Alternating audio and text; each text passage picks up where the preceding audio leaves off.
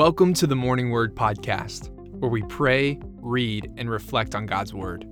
Our goal is to help you spend meaningful time with God every day.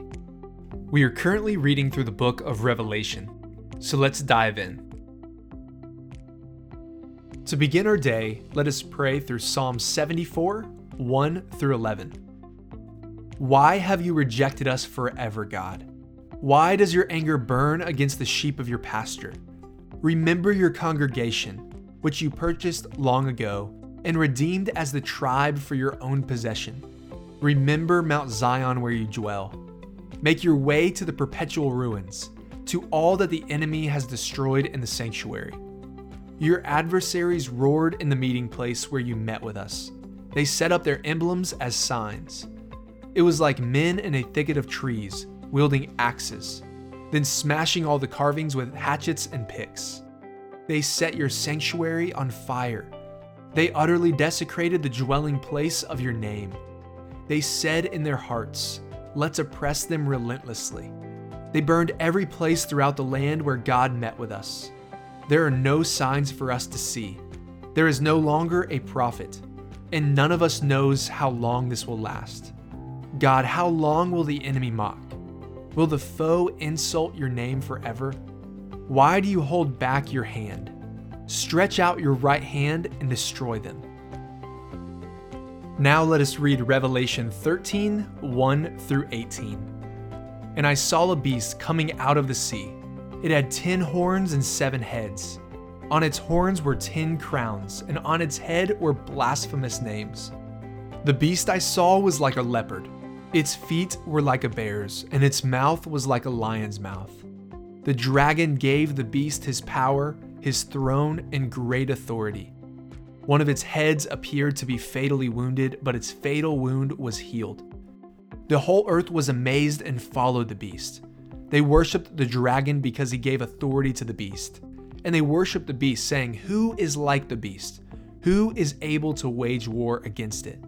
The beast was given a mouth to utter boasts and blasphemies. It was allowed to exercise authority for 42 months. It began to speak blasphemies against God, to blaspheme his name and his dwelling, those who dwell in heaven. And it was permitted to wage war against the saints and to conquer them. It was also given authority over every tribe, people, language, and nation. All those who live on the earth will worship it. Everyone whose name was not written from the foundation of the world in the book of life of the Lamb who was slaughtered. If anyone has ears to hear, let him listen. If anyone is to be taken captive, into captivity he goes. If anyone is to be killed with a sword he will be killed. This calls for endurance and faithfulness from the saints. Then I saw another beast coming out of the earth. It had 2 horns like a lamb, but it spoke like a dragon. It exercises all the authority of the first beast on its behalf and compels the earth and those who live on it to worship the first beast, whose fatal wound was healed. It also performs great signs, even causing fire to come down from heaven to earth in front of people.